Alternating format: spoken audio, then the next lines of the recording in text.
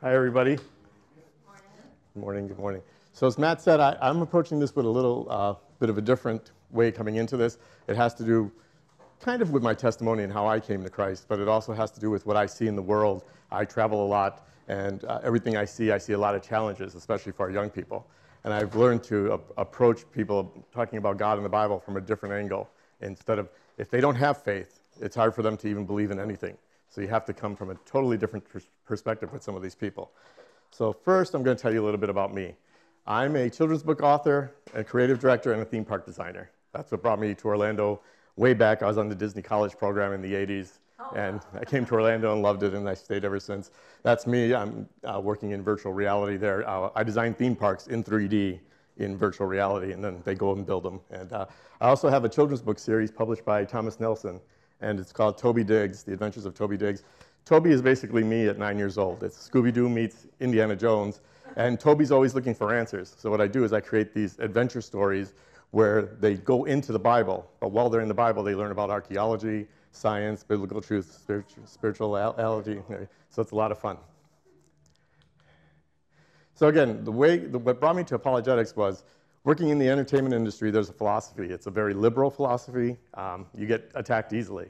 And I noticed a lot of my peers were getting attacked for their faith because they didn't have the answers that the other side wanted to hear. And the same happened on college campuses. College campuses, a lot of the professors, when kids come in and they have faith, they try and talk you out of it. And that bothered me a lot. So that was what led me to Toby Diggs, because I wanted to get the kids while they're young to learn these biblical truths so they're armored and basically ready to go into the world. And again, school children indoctrination. So when they're really young kids, they're being thrown a lot of things. They're trying to figure out the world. And sometimes, they learn the tooth fairy's not real, the Easter bunny's not real, Santa Claus is not, but you got to hold on to Christ. So you have to hold on to Christ, and that's what I wanted to do with this teaching, is to come from that other angle of, okay, let's not talk about it in a spiritual sense. Let's talk about it in your human reality. And if I can get to the humanist in you, then I might be able to bring you to the spiritual side. And I'm happy to say it's worked for me. At Disney Universal Studios, I've brought 4 people to Christ, so it's pretty awesome. Still get goosebumps. Thank you. And they really challenged me. I mean, it was anytime there was something on the news or somebody came into my office, ha! See, I kind of became the poster child for being attacked for that. So again, these are the kind of things that we hear. Oh, the Bible's just a dusty old book. Come on, Jesus wasn't even a real person. There's no proof that God created the universe. And of course, man, it was aliens, dude. The History Channel, it's quite humorous because it should be called the Alien Channel, because they don't talk about World War II or history anymore. They talk about aliens and Bigfoot and all this other stuff. So it's kind of amusing. So to bring that great debate, I want to talk about why this is important. Now, we here at Grace, I've known Clark for 25 years, and I know I'm saved by Jesus. I already understand grace. I don't comprehend it completely. I don't live it completely. We're all working on that. Clark reminds me of that all the time. But because of that, I walk by my faith. So because of these items, you cannot get to that person to walk by faith if they don't understand faith, if they've never really had a relationship with Christ, if they don't know a loving Father. They can't bring those things into their mind. Therefore, it's easy to knock it down and walk away. So I always stick to this scripture. This is what makes me want to do it. This was what makes me want to write the books and everything. And when Jesus said, go into all the world and preach the gospel to all creation.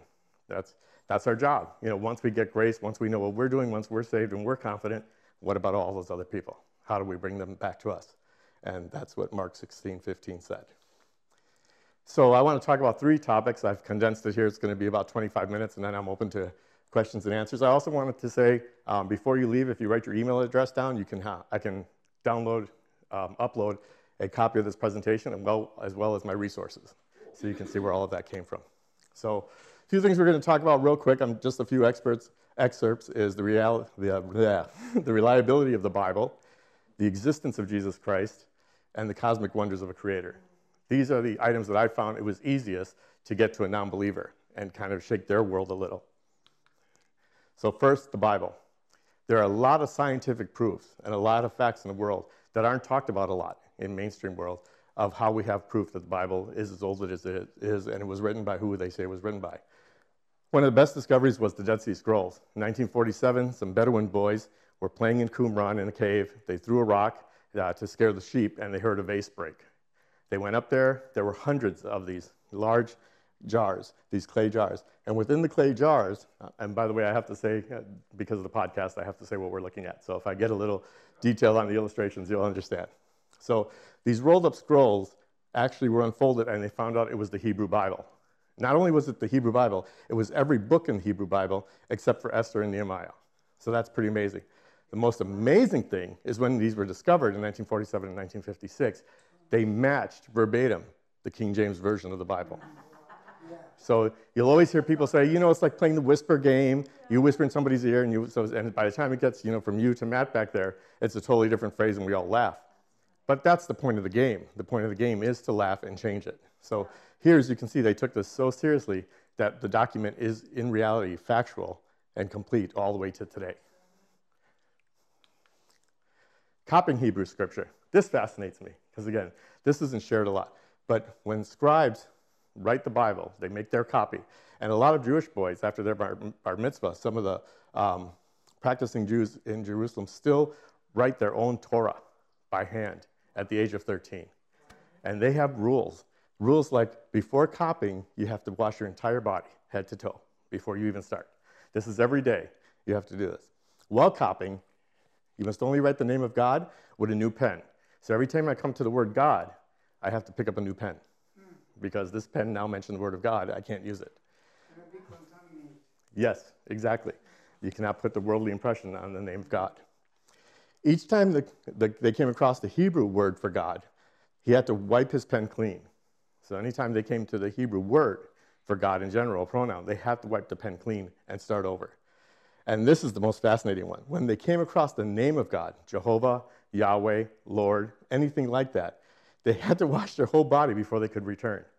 To the point where literally, and my resources will show you this, the instructions are, if you say, our Lord, they have to go wash and come back. And the next word is God, they have to go back and wash and come. That's how seriously copying scripture is to the ancient times.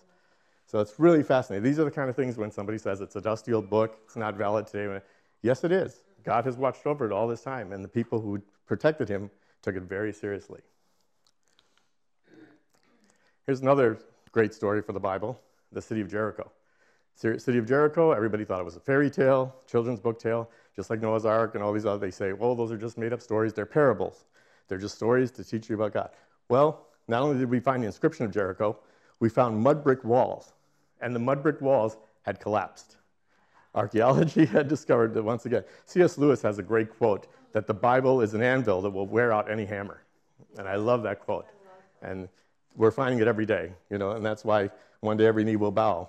Here's the archaeologist pointing to the collapsed bricks. Again, these were all straight bricks like you would see in Egypt, but they had fallen down, and the mud and the erosion had gotten to them. So it just took it completely down. So, yes? Brent Wood used to teach our Sunday school class. Really? When we lived in New York. Oh, how exciting.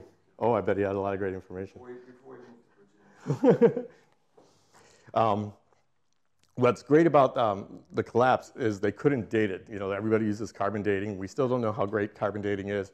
But when they carbon dated, not only did it point directly to Jericho, but it pointed directly to the time of Joshua. So, again, just amazing facts that are not shared in general. This one really blew my mind, the House of David stele. It's also called the Tel Dan stele. A stele is kind of like a tombstone. It's when somebody does something really important or creates an altar, they put a stele up that's inscribed, and the inscription reads usually what happened at that point. It was done to mark wars. It was done so kings could proclaim their land. It was done after the battles to say who won and who's the leader and whose city this is, and so on. So David, again, mythological character. All of this time, they thought he's just another character in the Bible. It's not really valid. There was no house of Jerusalem in that period. There's just no evidence. Well, here we go. They find the stele, and the stele talks about a war, and it's from the king. And here it is.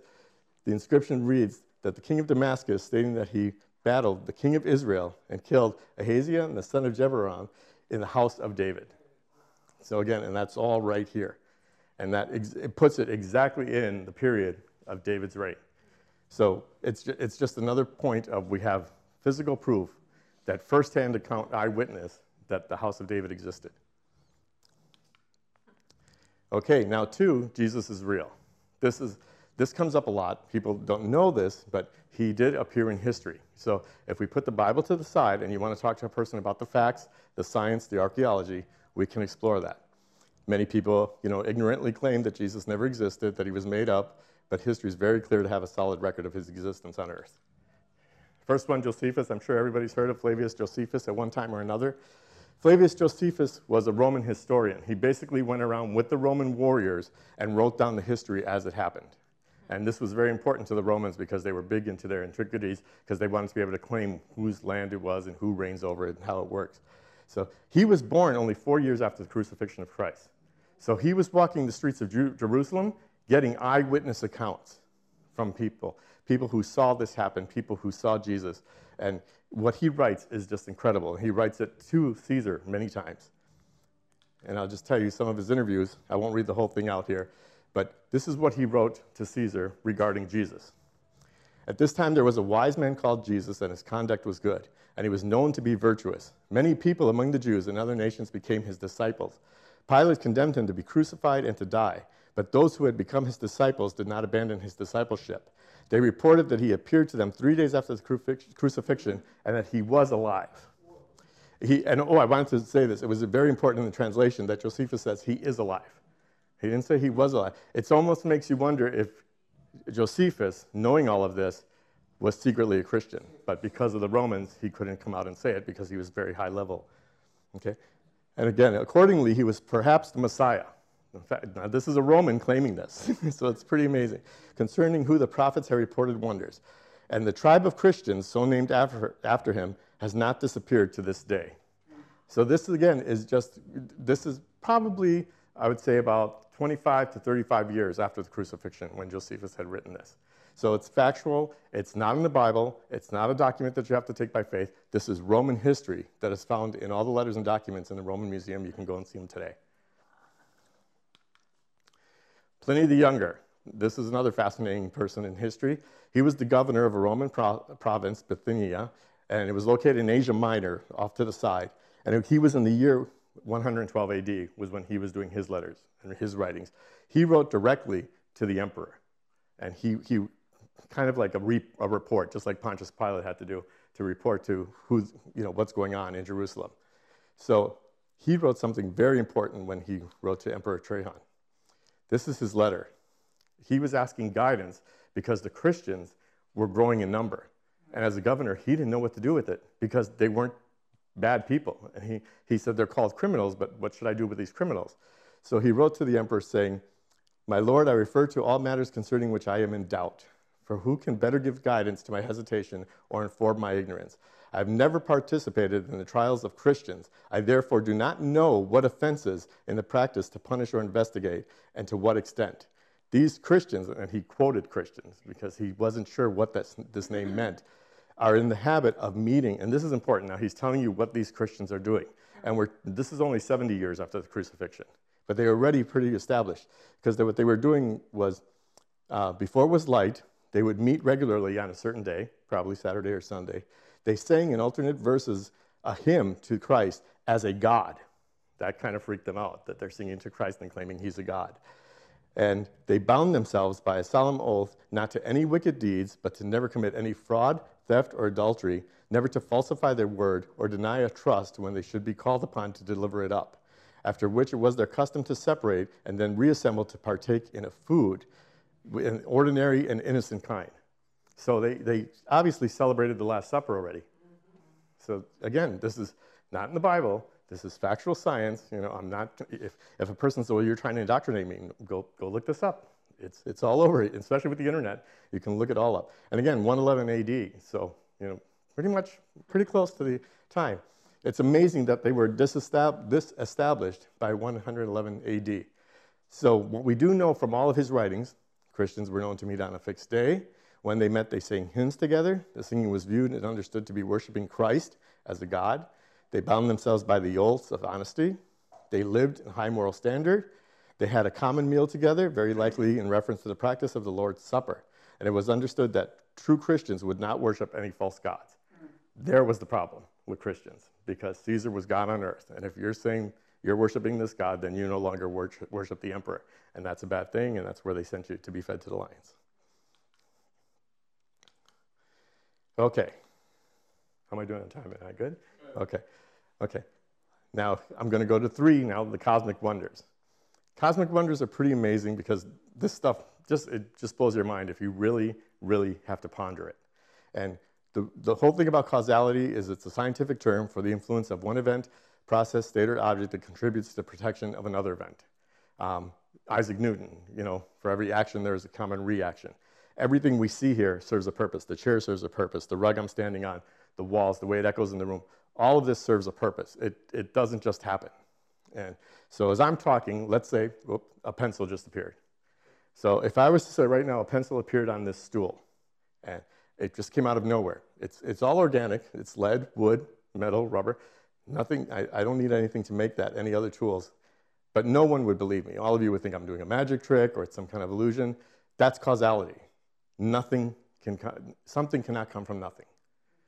And yet, here we all are, talking, speaking, thinking, looking out into the cosmos, the universe, the planets orbiting each other perfectly, all in this grand scheme, a perfect scene, and it happened for a reason.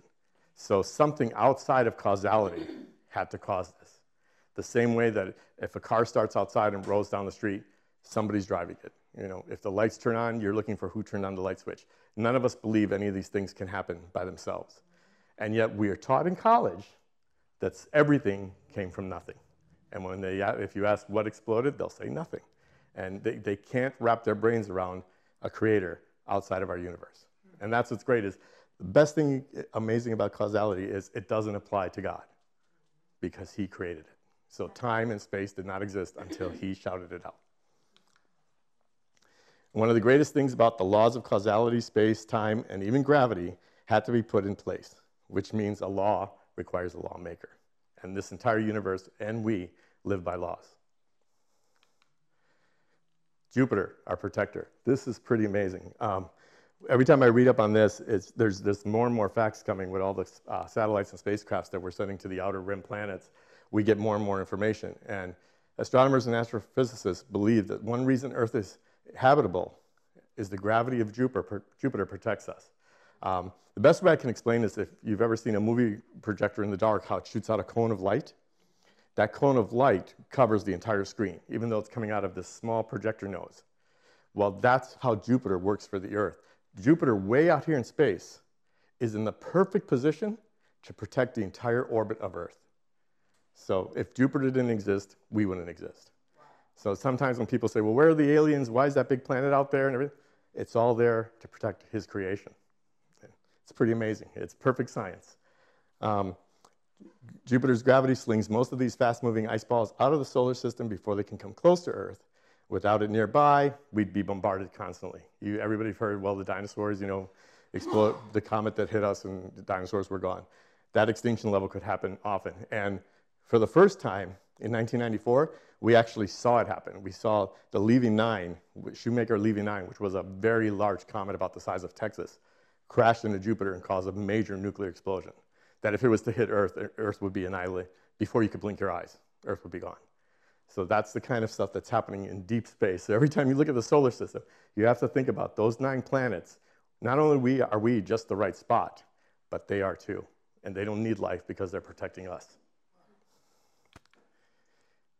Big surprise from the edge of the solar system. Does everybody remember in the 70s? Well, most of you. But in the 70s, Voyager 1 and Voyager 2 launched. It was a big deal. They were supposed to go out, take pictures of Saturn, Jupiter, and tell us more about the solar system. What's amazing is they're still running today. Both of them running on little solar-powered cells. They've left our solar system, and they're way deep out into the cosmos. It takes about 7 months for one radio transmission to come back from where they are in space, and that's bouncing through space. What's amazing about this is just a few years ago, in I think it was 2012. Yes, it was 2012. They were past Pluto. It was about a year and a half after they passed Pluto, and they were really out into the deep solar system. They came upon this strange goo in space. It was a wall of them. These are scientists describing this. It's as if it was foamy jello. That's the amazing part. And both of the Voyagers, right behind each other, hit this jello. And they were going thousands of miles an hour through space because there's no gravity and there's no air, so they just keep flying. And with each day, they get faster and faster. That's how they were able to get so far. But again, once they hit this jello, they slowed down like 60%. They continued still moving, but they were in this weird gel. They now call the gel the heliosheath. So to give you an idea of what's going on, here's Voyager 1 and here's Voyager 2. This is the termination shock. In other words, this is where our gravity and everything that holds our universe, there's our sun. We're all spinning in here. And now the Voyagers went out here. They hit the heliosphere, which was the end of the magnetic poles from the sun. The sun shoots out this large oval. If the sun was here, it pretty much shoots an oval out that protects the entire solar system with magnetic energy, kind of like a microwave. But we thought we were going to hit the microwave energy before we got into deep space. Actually, what happened is we hit this jello. And now scientists have found out the jello goes all the way from the sun, beyond our planet, to the end of Pluto, and right before the microwave radiation. The cosmic rays that would kill us and not even allow us to live, because it's just pure poison. So now we have this strange bubble protecting our solar system. On top of Jupiter, there's literally a bubble of jello. And this thing is about 1 million miles wide. It's not something small. And it's this big oval bubble that just surrounds us and protects us. And if any of you are familiar with Dr. Michio Kaku, he's an Asian astrophysicist, long white hair. He's on all the channels, very respected man. But he's agnostic. You can't quite figure out where his belief system. But one of my favorite quotes he said is, it's as if something has put this protective wall around our solar system. So he's pretty much describing God. He just doesn't want to say the word God because he's a scientist and he has to stay where he is. And that's one of the most amazing parts of history is we're just finding this out now with technology. And Louis Giglio said a great thing. He said, do you know why space is so big? Because God has to be in it.